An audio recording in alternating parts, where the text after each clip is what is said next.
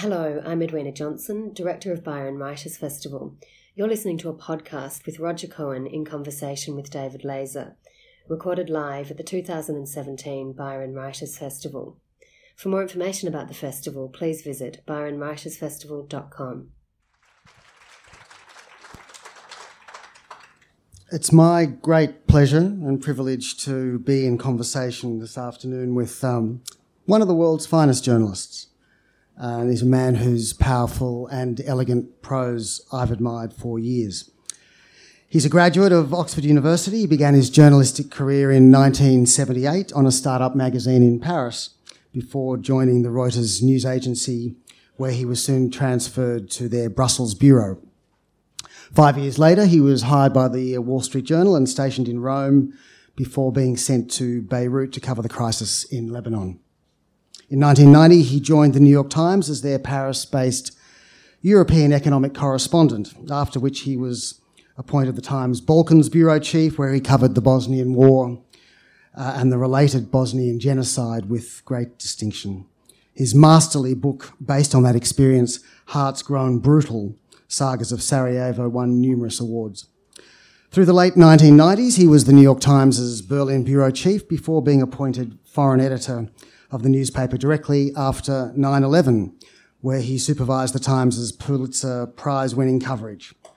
In his tenure as foreign editor, he also planned and directed the paper's reporting and analysis of the war in Afghanistan, a country which I've learnt from his most recent book he first visited in 1973, where he drove a combi van named Pigpen in honour of the keyboardist from the Grateful Dead.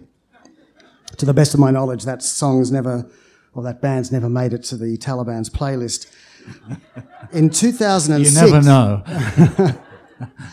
In 2006, he became the International Herald Tribune's first senior editor and since then has been a regular columnist for the New York Times.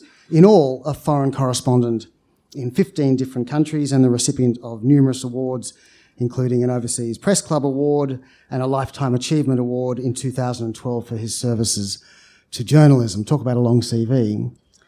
He's the author of 4 books, including his latest, The Girl from Human Street, which is at once a beautiful and devastating memoir about his mother, June Cohen, as well as a deeply personal examination of Jewish identity.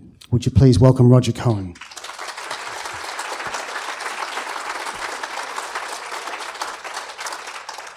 I'd actually just like to start by thanking you for being here because 2 things. You flew through the night on your birthday. You're in a plane on your birthday, number 1. And number 2, your father has only just died. And so I think we're grateful for you to be here.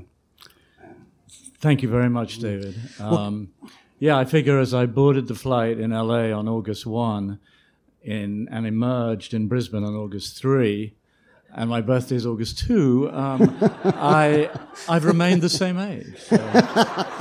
So this strange birthday had its benefits.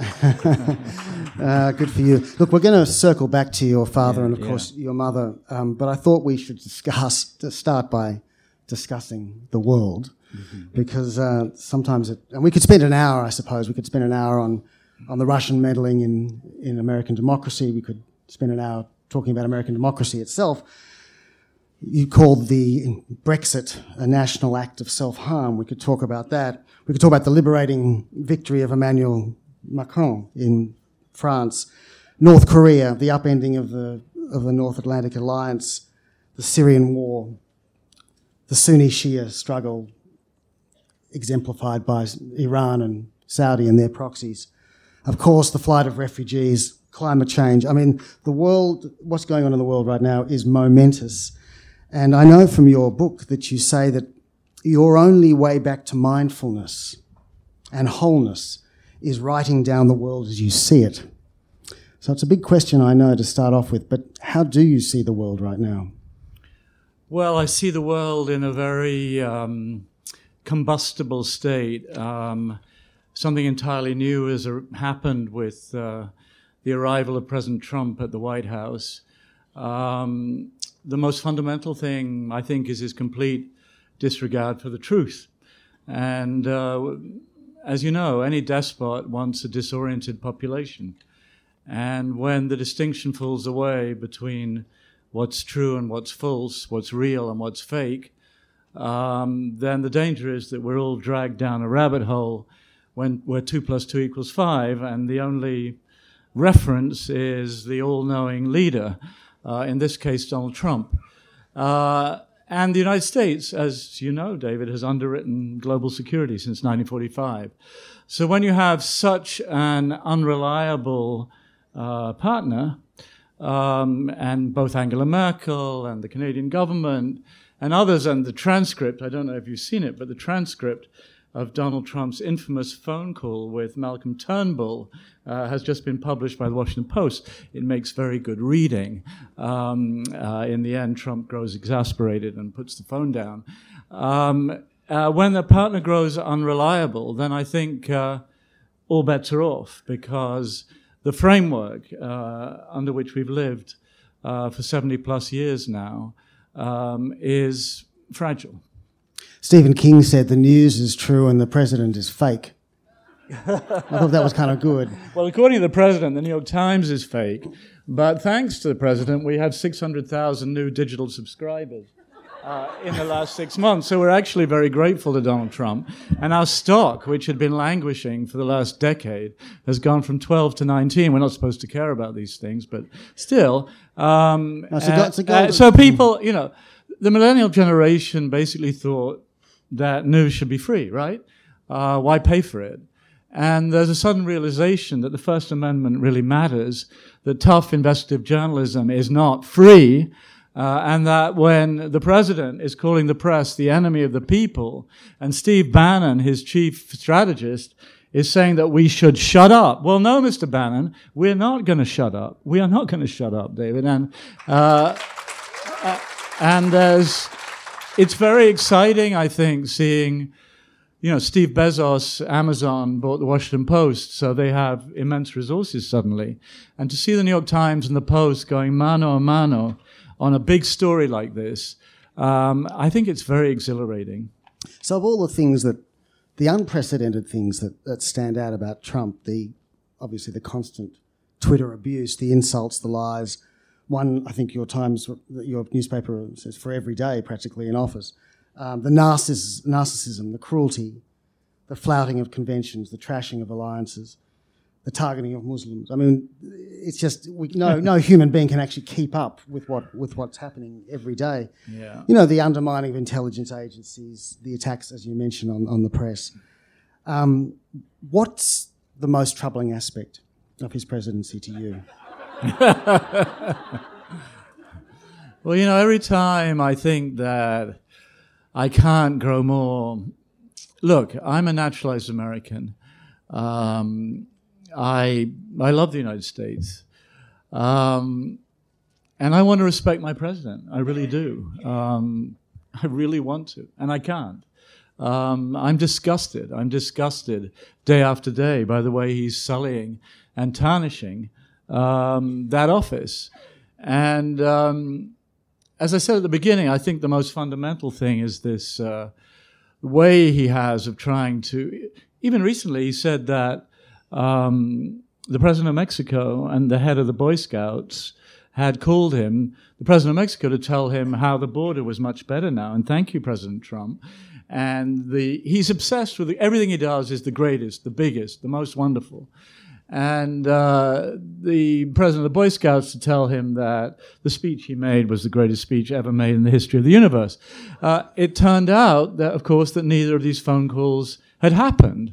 So Sarah Huckabee, his spokeswoman, now that the Scaramucci is gone after his 10-day tenure, was left saying, a lie? Well, that's a bit strong. It's true these phone calls never happened. But he did have conversations at some point, so it's not completely untrue. This is what we're hearing all the time. I think we now know that Mueller, the special counsel, who is leading the inquiry into possible Russian collusion with Russia during the campaign, that there is now a grand jury. So, that is potentially the gravest element. As you know, impeachment in the United States is not judicial, it's political. And as long as the Congress is dominated by the Republicans, which it will be at least until the summer of next year when we have the midterms, I don't think, Donald Trump will remain president. I think the likelihood is that he will remain president for 4 years, and there's a possibility that we shouldn't discount that he'll remain president for 8 years. But, once the Mueller investigation finishes and we get the results of the inquiry by Mr. Mueller, at that point, the pressure could rise. You can be sure he wakes up every morning thinking about that, the president.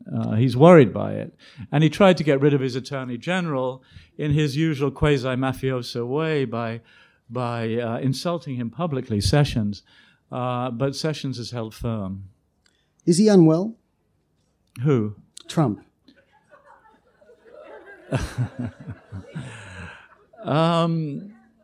He's stout and robust. My daughter, who's a doctor, thinks he's a heart attack waiting to happen. You're referring, of course, to his mind. And I think he's... it's painful watching him because he's so needy. He's so needy. And he's so nasty. And he has such feelings of inadequacy. And he lies. And he pouts. And he pushes people out the way. And he... I find it quite painful, actually, watching him. I think he has, to state the obvious, huge issues.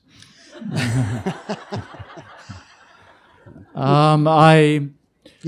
Scaramouche, I had this column, my last column actually was, Scaramucci was his spokesman, and the Scaramouche in the Commedia dell'arte of the 16th century was this braggart, really, a combination of a braggart and a coward, which I think sums up not only Scaramucci, but the man who chose him, President Trump. And so I went off on this riff about the Commedia dell'arte, and there were these stock characters in the Commedia dell'arte, the old deluded man, the devious servant, the star-crossed lovers. And I said that Trump, Pantalone, a Venetian who always went around with an oversized codpiece to symbolize his would-be womanizing. I think that's the character I would choose for President Trump. You actually wrote in that column, what but some profound sense of inadequacy could explain the neediness and the nastiness, the pout and the pettiness, the vanity and the vulgarity, the anger and the aggression. This president gets off on the humiliation of others. He is inhabited by some deep violence to which self-control is a stranger. It is almost painful to watch the degree to which he pursues self-aggrandizement. He confounds masculinity with machismo, as J.K. Rowling put it in a tweet, "You tiny, tiny, tiny little man." Now, this guy controls the nuclear codes. He does, David. Look, he's president of the United States. That's not an easy thing to become. And, he has very strong political intuitions. And he became the mouthpiece for an anger that he intuited better than anyone else in the United States. And that's why he won the last election. And the 40%, and it's the same with Brexit. I mean, there was just, the Western world was ready for disruption at any cost.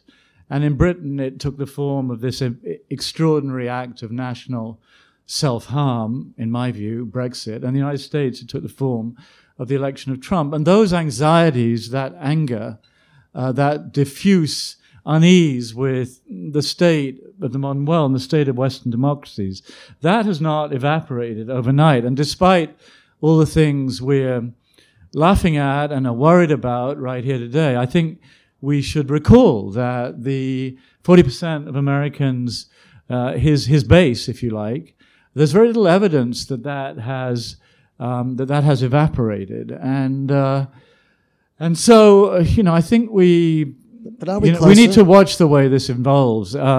Nobody's mind was ever changed by being made to feel stupid, and there's been this liberal dismissiveness of a wide swathe of the American population, among whom there are racists and people who are totally, awful people. But there are a lot of, decent Americans and smart Americans who think differently. And Trump's been their man. We'll have to see how that evolves. But the most dangerous thing in the United States right now is the chasm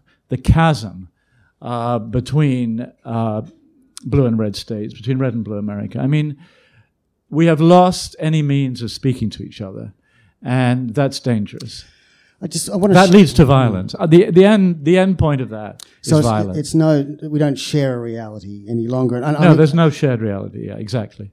I just want to mention briefly an anecdote because my cousin grew up in Alabama and I hadn't seen her for 35 years, and she came to Australia for the first time. And this was just after the inauguration of Trump. And we're driving around in the car. I'm showing her Sydney, and the conversation turned to politics. And then I suddenly realised that she was a Trump supporter, and I nearly drove off the road. I said, "You didn't vote for Trump, did you?" And I actually almost stopped the car and asked her to get out. My righteous indignation was it was fulsome and it was large, and I thought actually that's part of the problem. Yeah. My righteous indignation, the so-called elites, the commentariat, the left, the liberals, call it what you will, meets their righteous indignation, and we have there are conversation. How do I convince her she's wrong, though? Exactly. Well, there are no venues of encounter anymore, fewer and fewer. And, of course, it's become a cliche. We're all in our ideological canyons going to the websites or networks that comfort us in what we already believe. And, the last time I think I really had that sense of meeting, well, apart from in my reporting, in Kentucky or Indiana or other places, but when I was on jury duty a few years back, you begin and you listen to what people say and you think, are they seeing the same things I'm seeing? Are they listening to the same thing? There is no way we will ever agree. And you know what? After 10 days in the same room and going back and forth, I mean, if you're forced to, you can find a way. And I think that those kinds of habits are really being lost in the United States. And I don't know what it's like in Australia, if there's that same ideological chasm to any degree between. Yes, there is. But I'm sure there is. I think it's a characteristic of all Western societies, certainly in France, where you have what they call la périphérie, the periphery, which provides the main backing for the National Front. And this tremendous reaction about I think it's this perception of a rigged system above all, a system that the global elites have conceived and that they have the keys to and others don't. And it doesn't matter what happens. It can be the 2008 meltdown. It can be the Euro crisis. It can be the war in Iraq.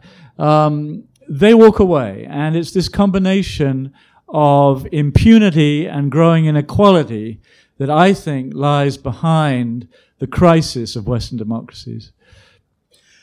So to get back to my first question, then, in terms of how you make sense of the world, is it what lens can we look through? Is there one lens? Is it the end of the liberal humanist experiment? Is it the rise of authoritarianism? Is it the end of republic? Is it some kind of counter-reformation? What do you have a lens through which you see all this?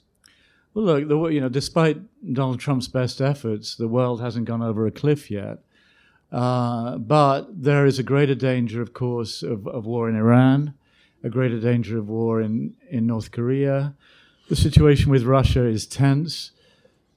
And I think this president, I just did a long piece about his dismemberment of the State Department, which is absolutely shocking. The State Department, and I have known so many, the word noble is not misplaced, Foreign Service officers over the years in places like Libya and Bosnia, and Chris Stevens, who was killed in Libya, was a friend of mine. And, they believed they could make a difference. They believed that America was a force for good in the world. Did America screw up? Yes, of course it did. But gradually, the realm of liberty was extended. And And when all you focus on is the military, which is what Donald Trump is doing, and you cut or try to cut the State Department budget by 30%, I think that's dangerous. So I think there are a lot of potential flashpoints, and I think he's a president who, if he could have a kind of small to medium-sized war, and I don't know how he'd define that he could come back from before 2020 and say he'd won, I think he would love that. He's enamored of the military. He's surrounded by generals. And now he's got former Marine General Kelly trying to bring some order to the White House. And for the first time, anybody who's going in to see the president has to pass through the Kelly filter. Well, we'll see where that leads, because Scaramucci was just an emblem of the man who chose him. I mean, they were very, very similar people, I think. And there's no evidence yet that President Trump can be controlled. Kelly, I think, and Mattis had a conversation just recently, or it was reported recently, that neither of them would be outside the country at the same time. Right. That one of them would have to be in Washington. That's reassuring in that it shows what they think of their boss. Yeah. I just want to bring the focus in a little bit, because in this beautiful book, The Girl from Human Street, you write, memory is treacherous. Every war is fought over memory. Violent nationalism is revived memory manipulated as revealed truth. I have concluded that the only truth I can know is my own, which is interesting in a kind of post-fact truth world, the difference between facts and truth. But you go on to say, storytellers are trespassers. There can be something indecent about what we do, plunderers of others' lives. The faster we move on, the more indecent it is. I've been the chronicler of too many tears. In the end, I came to my own. Tell us about that. Well, David, having read your wonderful memoir, I think we're quite similar. And incidentally, I'm privileged to be on the stage with a man who could write. I wanted to write the great Australian novel, or at least I wanted to write the great New South Wales novel. I think that's an absolutely brilliant line. And I'm sure that wasn't my line. Who also incidentally survived showing up at school in Sydney, age 6, and his mother had packed his school bag, and his ballet shoes were sticking out the bag. Roger, this is not part of the interview. I couldn't resist recounting that. Sorry, David. No, I think, It's my first and last day at ballet.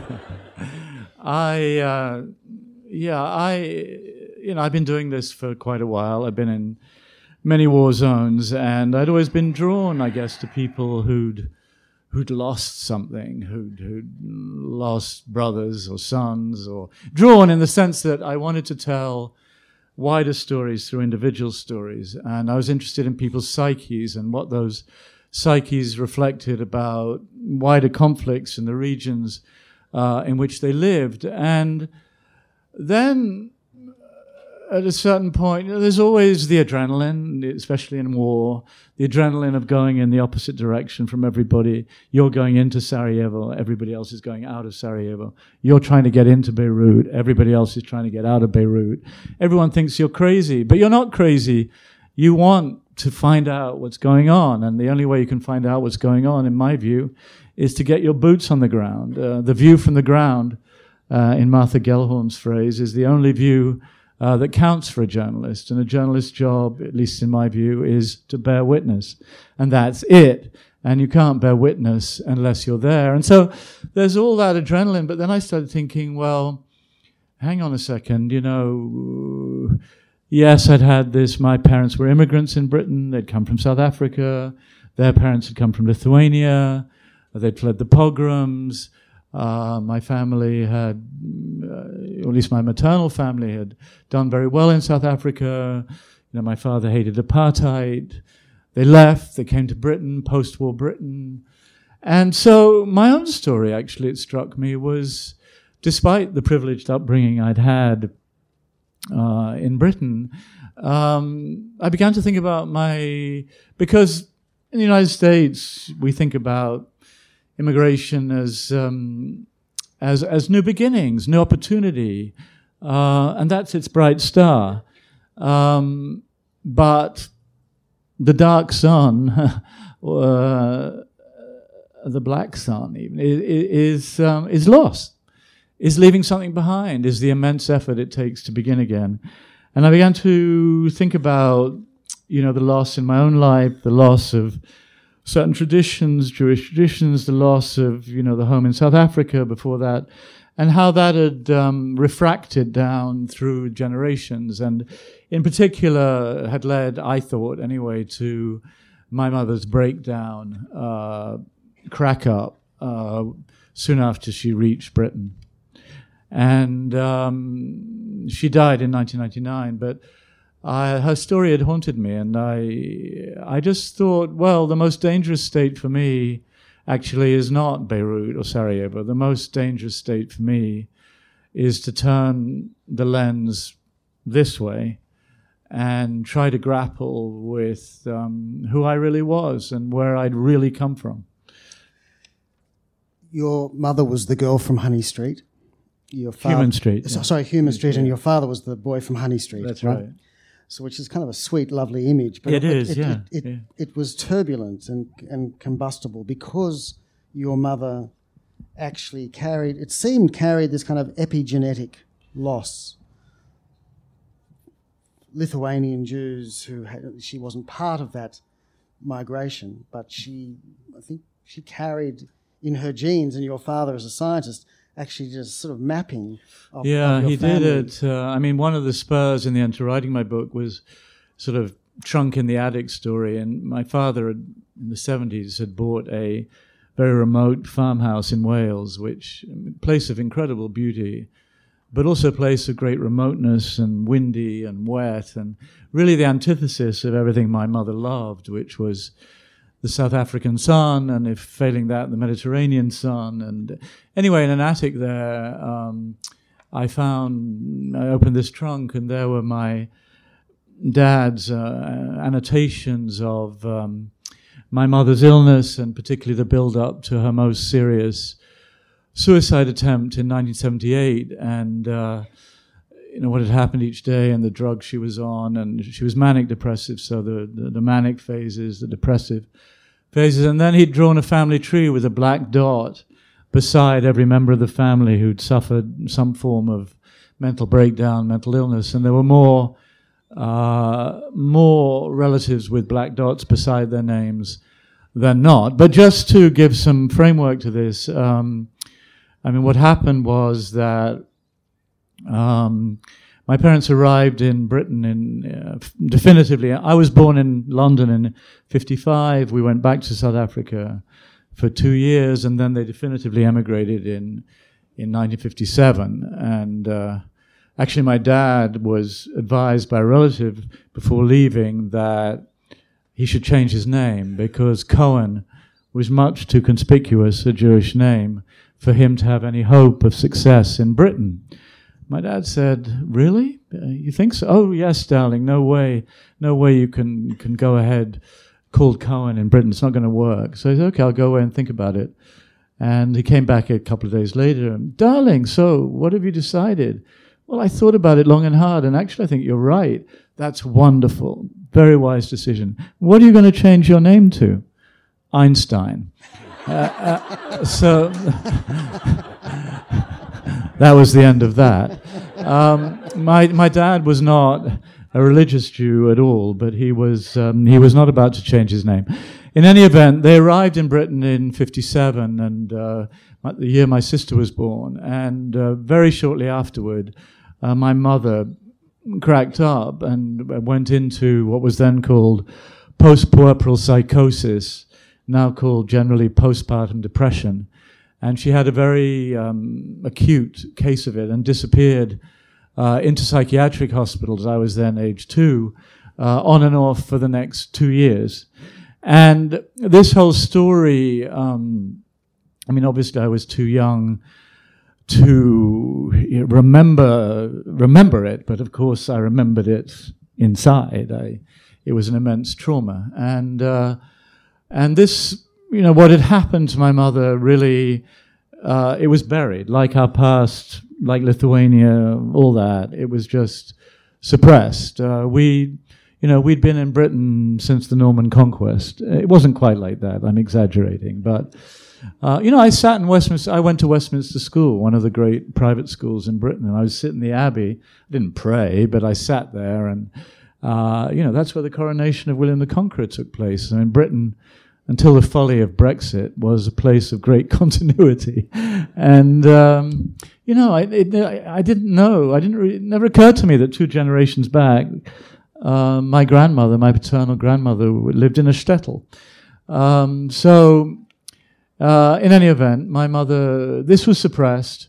And then in my sort of 17, 18, my mother she came home. She was always fragile. I likened her in the book to a tree hollowed out by lightning. She was loving, but it was hard for her to give love. And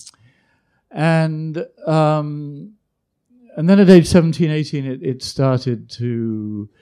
she started to break down again. And that's when we heard for the first time, like from my father, you have to be careful, your mother... What? Yeah, your mother had a breakdown before. Oh, really? We didn't really know. And so part of the exploration of the book was to find out what had happened to my mother. So I conceived of it as a wider Jewish odyssey of the 20th century, and within it, a chronicle of my mother's particular loss and pain. And that's what I tried to weave together in the book. You're right. When a parent, I think this is actually kind of the genesis of the book in these words, when a parent dies unhappy, there is something unresolved that keeps nagging. It is irrational to want to save my mother from her torment, and now I can't anyway. Still, because of her, I have to go back. And when we do go back as a reader, and when we go back looking at history, and we look at the great flight of Jews from Lithuania, and this is pre-Nazi days, and then, of course, the methodical extermination of Jews in Lithuania, where I think you described... And Latvia, where some of your parents, relatives were killed. Special, killing squads, and, the anti-Jewish hatred was already there. So your mother was spared those horrors, but the strain of the upheaval, this is what I find so fascinating, the strain of the upheaval and the displacement and the horror is something she carried in her.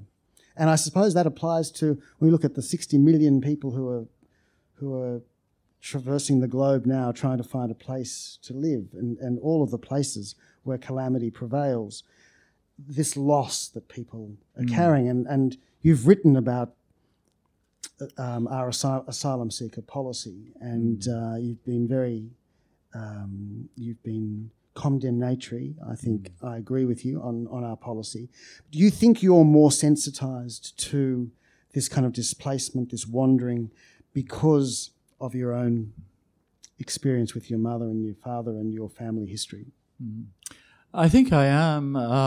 Again, that only really occurred to me quite late on, and I began to think, why was I relating so strongly to these stories? And I think, my family's been displaced each generation for the last several generations, beginning in Lithuania, South Africa. Part of the family went to Israel, Britain. Now I'm an American citizen. I have 2 grandchildren, Max and Will Cohen, aged 3 and 1, who live in Saigon in Vietnam. So the odyssey continues. But yeah, I think, look, can I prove, David, scientifically that my mother would not have cracked up if she'd stayed in South Africa? No, I can't. But I do know that within the cocoon of new South African wealth that my forebears had created, my mother felt very comfortable. She was at home there. And I know that in the latter years of her life, she was always craving to be in South Africa and going back to South Africa whenever she could. And I think arriving in post-war Britain with its rationing and putting coins in the slot for hot water, and a very hard-driving husband who incidentally, while called Cohen, was appointed commander of the British Empire, fellow of the Royal Society, had a very distinguished career in Britain, so proving that relative entirely wrong. And I think it was too much for her. So, yes, I carry that, inside me. It's there too. And I mean, I became an American. My home is now New York City. But again, beginning again, I think what is one of the most fundamental. I mean, I think we all want to be loved, and we all want to love. That is absolutely fundamental to the human psyche, I think. And not far behind that, I think we want and we need to belong. We need to belong to some small patch of earth. It might be just that bit of grass right down there. But if you've looked at that patch of grass for your whole childhood or your whole upbringing, then that patch of grass is sacred to you. It is sacred. It is where you belong. It is yours. And if you're uprooted from that, I think it is possible to begin again. I just don't want to underestimate the psychic effort involved for people like you and me, who are born in, or your father who fled Germany, age 13. I'm sure very fundamental to him and to you and to me, is this, this sense of loss is there, and this quest to find a place that's yours, I think, is very fundamental. I just want to turn to our fathers or fathers because you've just lost yours. I lost mine 2 years ago. And you wrote a beautiful column on the loss of your father, Sidney Cohen. I just want to quote from it. The column was actually called Sons Without Fathers. There is no preparation for the loneliness of a world from which the two people who put you in it have gone. The death of parents removes the last cushion against contemplating your own mortality. The cycle of life and death becomes internal, bone-deep knowledge, a source now of despair, now of inspiration. The earth acquires a new quality of silence. How's that silence speaking to you right now? Well, I guess above all in contemplating nature, whether it's this magnificent beach in the early morning when nobody's on it and the sun's rising, and or the mountains of Colorado where I was recently, and I feel my father in all that. He's merged with all of that now, and I think a parent, however little you may see him, and I'm very thankful for some very intense and beautiful moments with my dad at the last, but he had grown very remote, and the story is complicated because of my mother's illness and what their 49-year marriage became, and then his subsequent remarriage and 18 years of that relationship. I think however remote a parent might be, a parent is there, and it's somehow protective. And my grandmother, who lived to 104, used to say, "We're in the line of fire now, darling," and you're in the line of fire, and it's different. It's different, and I think you think of your own mortality, and if you're a writer, if words are your thing, you think, okay, best case scenario, X number of years, what do I really want to do? What matters at this point? What's important? What's not? What aspects of journalism, have I done enough of? Which aspects still hold something that's valuable and that I'd like to pursue further? I think those kinds of internal accountings become pretty intense. just one of those anecdotes about your father, which seems worth pointing out, that he was a scientist, a man of science, and a specialist in malaria, and he actually met the first baboon to ever arrive in the UK, and he met that baboon at Heathrow Airport. He did, yeah. Just take us through that? Yeah, well, he was... he made a breakthrough discovery about, based on research in Gambia in the early... He wrote a paper in Nature in 1961, which is still cited. I mean, his hope of finding a vaccine for malaria in general was frustrated by the extraordinary mutability of the parasite, which has confounded researchers to this day. Nevertheless, it was a very important breakthrough. And he was conducting experiments with monkeys, and he brought this baboon to Britain and met the baboon, or two baboons, I think, and met them at Heathrow. And he told this story about he wanted to get something for the baboons on arrival, and he went to a fruit and veg place somewhere near Heathrow, and he said, "I'd like 4 pounds of bananas, please." And the shopkeeper said, "I'm terribly sorry, sir, we don't have any bananas." And my dad said, "Okay, well, I'll take 4 pounds of carrots then." And the guy gave him a very curious look.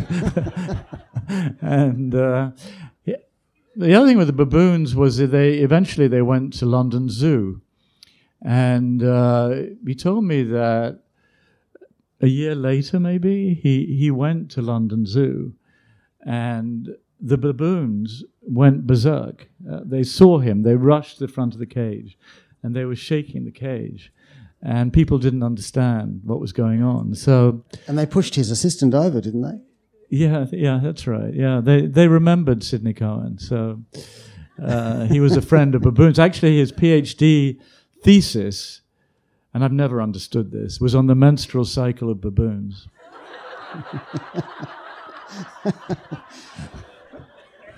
Was there anything useful for us to know in that?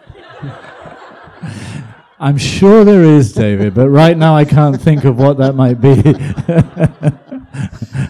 There's a great passage in your book where, we can range all over the place in this conversation, but I'm just going to go off on a tangent again.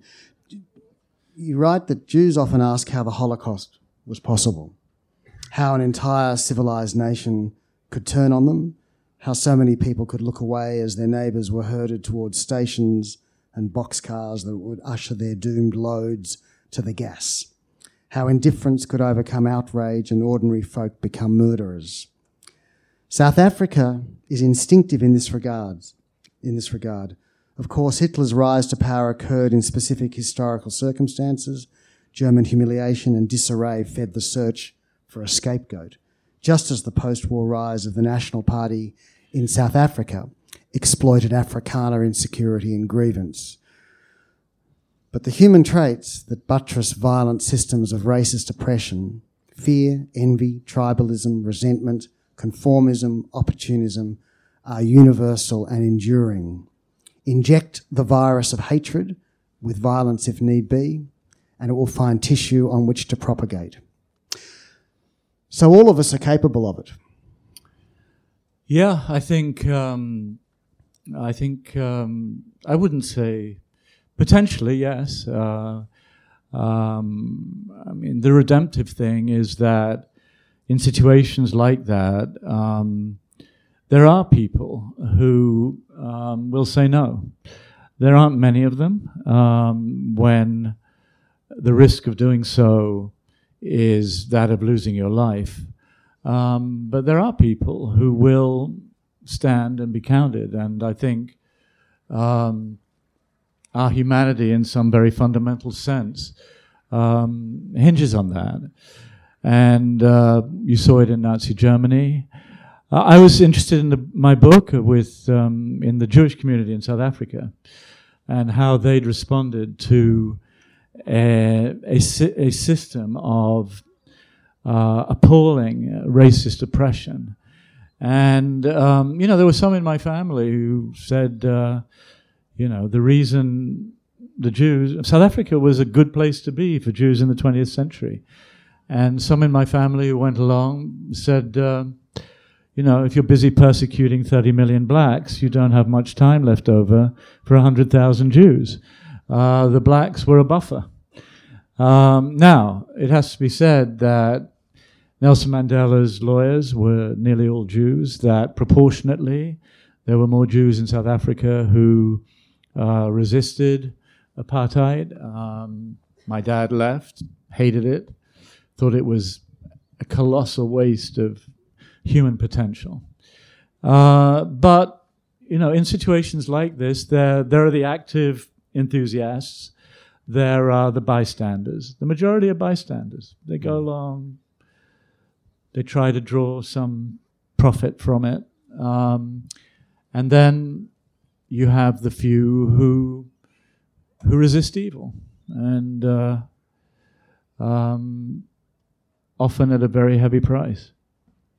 But, if you think about the Rwandan genocide from one day to the next, teachers turned against students, and doctors and nurses turned against patients, and neighbour turned against neighbour. Well, I saw it in Bosnia. Serbs, Croats, Bosnian Muslims. Under Tito, they had no idea. They all lived next to each other. And then Slobodan Milosevic, the Serbian nationalist leader, at the moment of the breakup of Yugoslavia, decided that the Serbs were not getting enough of the territory, that there should be a greater Serbia. And so the Serbs started killing and rounded up in the first 6 months between April and October of 1992, rounded up hundreds of thousands of Muslims in Bosnia and killed a lot of young men, processed others through concentration camps, not extermination camps, but concentration camps. If your neighbor points a gun at you, it doesn't take very long. The virus propagates very, very quickly. And once the virus is installed, it's very hard to remove it. I think you've written somewhere that experience during the Balkan War changed you profoundly. How so? Well, I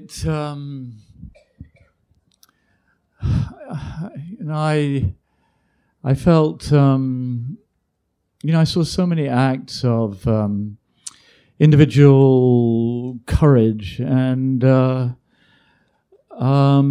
it made me think about, what was most important, what was most important in life. I remember a man called Dusan Tadic, who'd been a famous actor in Sarajevo, and he'd had both his legs blown off. He was actually half Serb, half Muslim, but he'd stayed in Sarajevo, and he'd had both his legs blown off by a Serbian shell.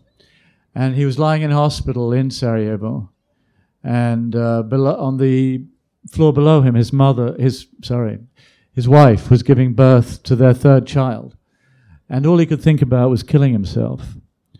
And we were speaking, somehow I'd found a bottle of Scotch whiskey, and he was going through it at a great pace. But anyway, his father came to see him and said to him, Dusan, a child needs his father, even if he's just sitting in the corner.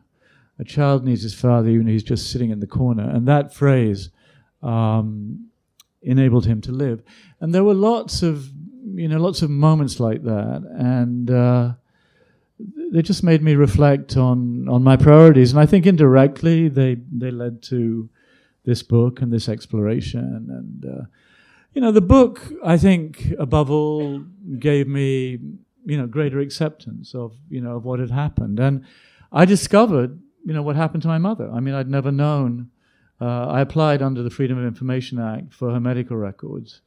And there were fragments of her records from those 2 years. Not much, but enough for me to know, for example, that 2 days before my third birthday, she had electric shock treatment, which in those days, I don't know if you've seen One Flew Over the Cuckoo's Nest or read The Bell Jar by Sylvia Plath, but in those days, you were strapped down. And so I can see my mother. I know where my mother was on the eve of my 3rd birthday. And you might ask, well, why the heck would you want to know that, Roger? And I suppose a lot of people would not want to know that. But all my experience of life and of covering war is that if you suppress things, they come up, often in violent form.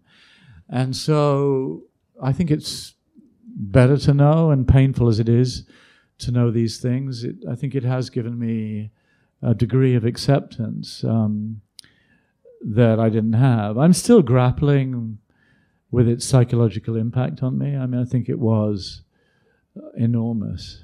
Yeah, because you write for as long as you can remember, you've wanted to tell stories, and that the stories you sought were the small ones that revealed large ones.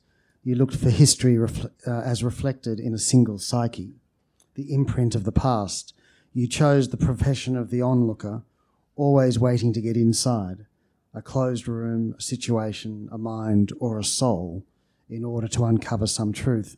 It was beautiful when it happened, because it gave you a sense of resolution. Did this give you a sense of resolution? Yeah, it did to some degree. I think, I'm grappling with where I want to go with my writing. A column is a very tight form. It's an immense privilege to have a column for the New York Times. I can go anywhere in the world at any time.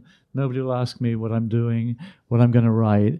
But 800 words, I mean, its pithiness, it's an idea, or preferably maybe an idea and a half. And succinctness. There's very little room for descriptive writing, narrative writing.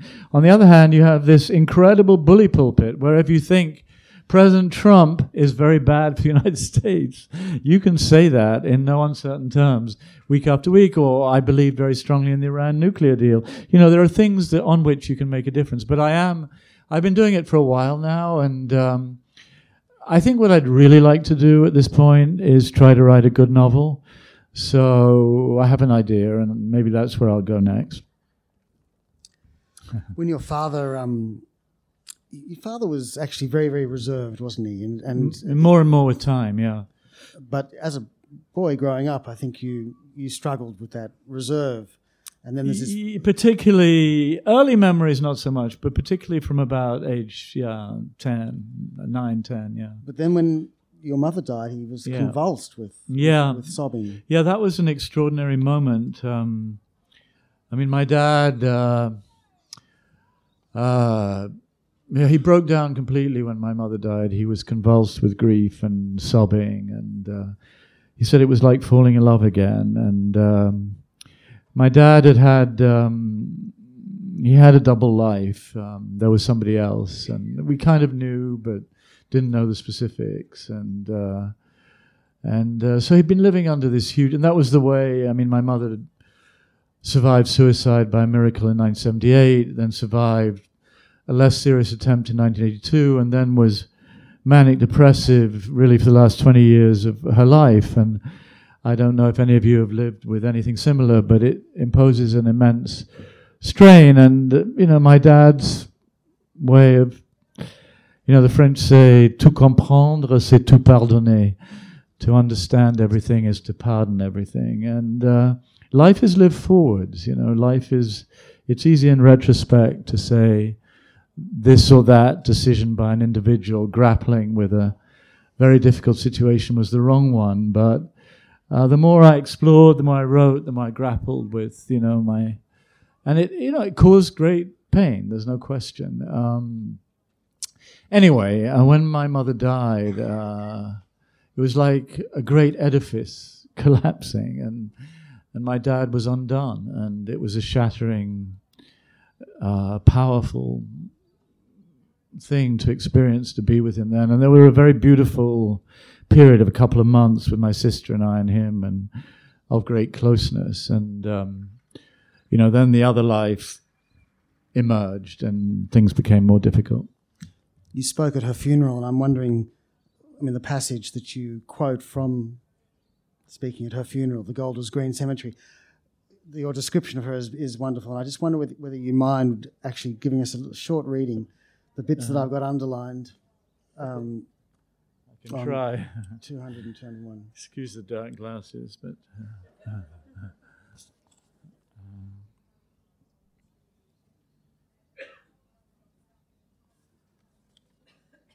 So this, yeah. No, I said I tried to say something of the light and the shadow. The air of the earth is sweeter, lighter, softer, because your spirit now resides in it, whispering in the damp breezes of our winter. How gentle you were, gentle in thought and action, your hand in mine, always so soft and searching. How kind you were to the family you loved, to the treasures that are your 6 grandchildren, to your many friends, and often to people you hardly knew. Kindness, you thought, was a much undervalued virtue. Another was humility. You understood the meek of this earth. Mama, you were strong in the end. It's said that people struggle against cancer.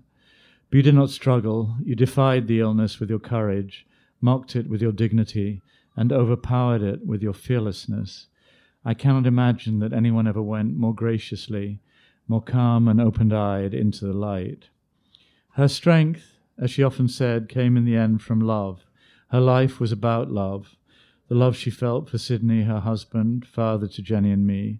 This love was uncompromising and greater than any suffering. However hard the world, she persisted. Of Sydney she felt, as Browning wrote, I shall but love thee better after death. My mother loved and gave with an immense heart and held fast to her truth. When the spring comes, as it will, I will feel her beside me in the brightness of the new leaves, leaves as delicate as the blessing of her memory. Yeah. Beautiful. And then there's a passage that I've underlined when your father responded to what you had written about your mother, and I wonder whether you could read that too. You know, it's interesting, David. I mean, I will read it.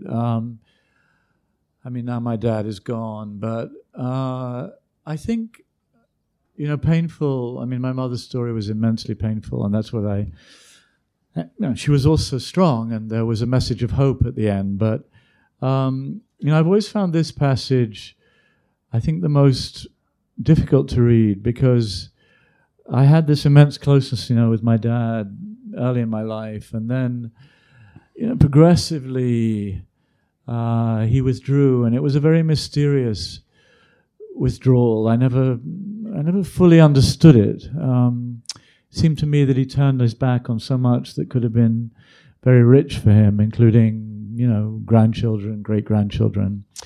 And until this last moment with him, when he told me, you know, it was a very moving moments of when he told me about his love for me and talked about, talked in a very intimate way, and I mean, very briefly, fragments. So this moment when he opened up was it's always been quite hard for me to read. Anyway, this is the letter my Dad wrote to me after my mother died, part of it, and it reads, now that Mum's life is spent, we are each of us left with the pain and turmoil of personal accounting. I agree with you that this should be a time of gentleness. For Mum, there was always a need for tenderness and gentle compassion, and all of us are left with stark memories of our failure to satisfy this innocent, almost childlike requirement of her psyche. Your expanding memories of Mum have become infinitely precious and important. I share with you the vision of a light which is the obverse of her tormenting darkness, and which in some miraculous way has become completely dominant since her death. I hope and pray that this vision of her will be an enduring source of strength and inspiration to you in all the years ahead, ever cherished and unsullied. For myself, I did have a fleeting dream of a few tranquil years carrying me into the sunset. I still hope for that in a mental and bodily sense, but I know that my spirit will not soon be released from those cruel demons that tore so relentlessly at the entwining fabric of love between Mum and me. I did strive within the feeble limits of my human fallibility to preserve and cherish and sustain her. But alas, for Mama, ultimately, death was the only angel that could shield her from despair. My beloved boy, the matchless eloquence of your writing speaks vividly of how painfully you had to probe and what anguish heaped with torment you suffered. I hope with all my heart that before too long the turbulence of your spirit will subside and you will reach to tranquility in your inner self. That too was Sidney Cohen. Well, here's to the fulfillment of your father's wishes. Thanks, Roger Cohen.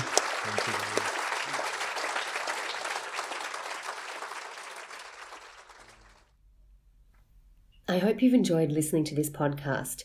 This session was recorded live as part of Byron Writers Festival 2017.